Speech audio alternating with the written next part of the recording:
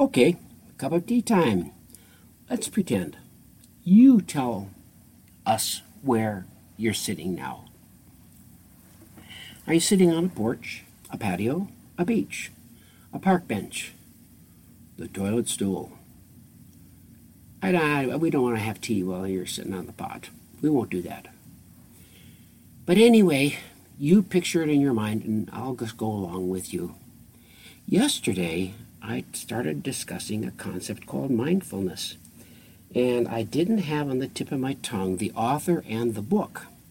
Well, I do now, right on the tip of my tongue and in my cerebral cortex. And the name of the book is Mindset, A New Psychology of Success. And the author's name is Carol Dweck. She's a PhD in California, and she is responsible for setting up the model for understanding this. And her background is in education.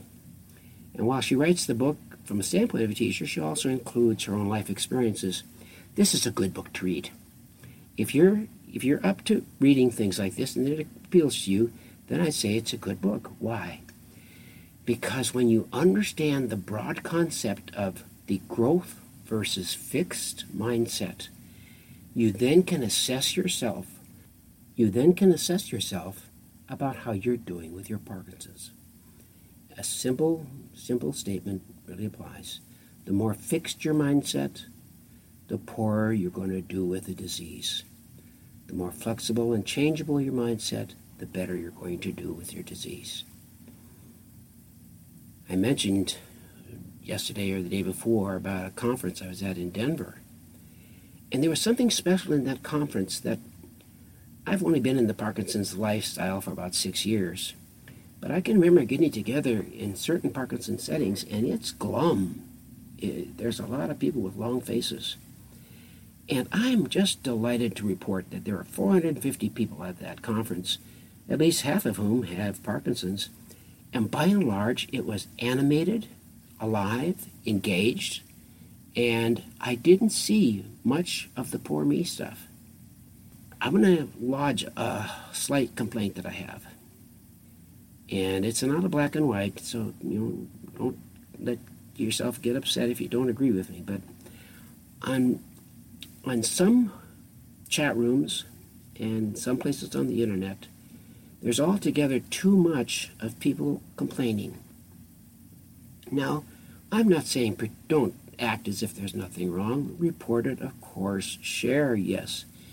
But when people continue to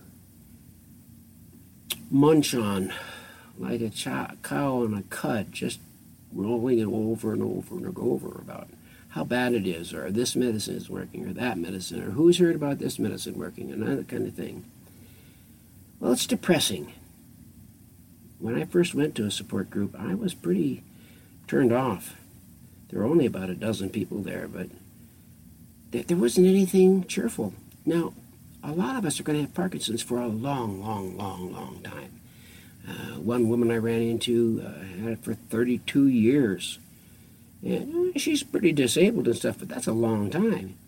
And yet she still had the capacity to have an upbeatness about her, even though she had quite a few disabilities.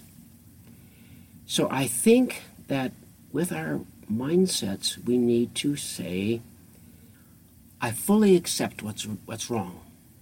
I fully accept my disease. I fully accept that this or that medication may not be working. And, not but, and I still am going to search and find methods and ways to get around this.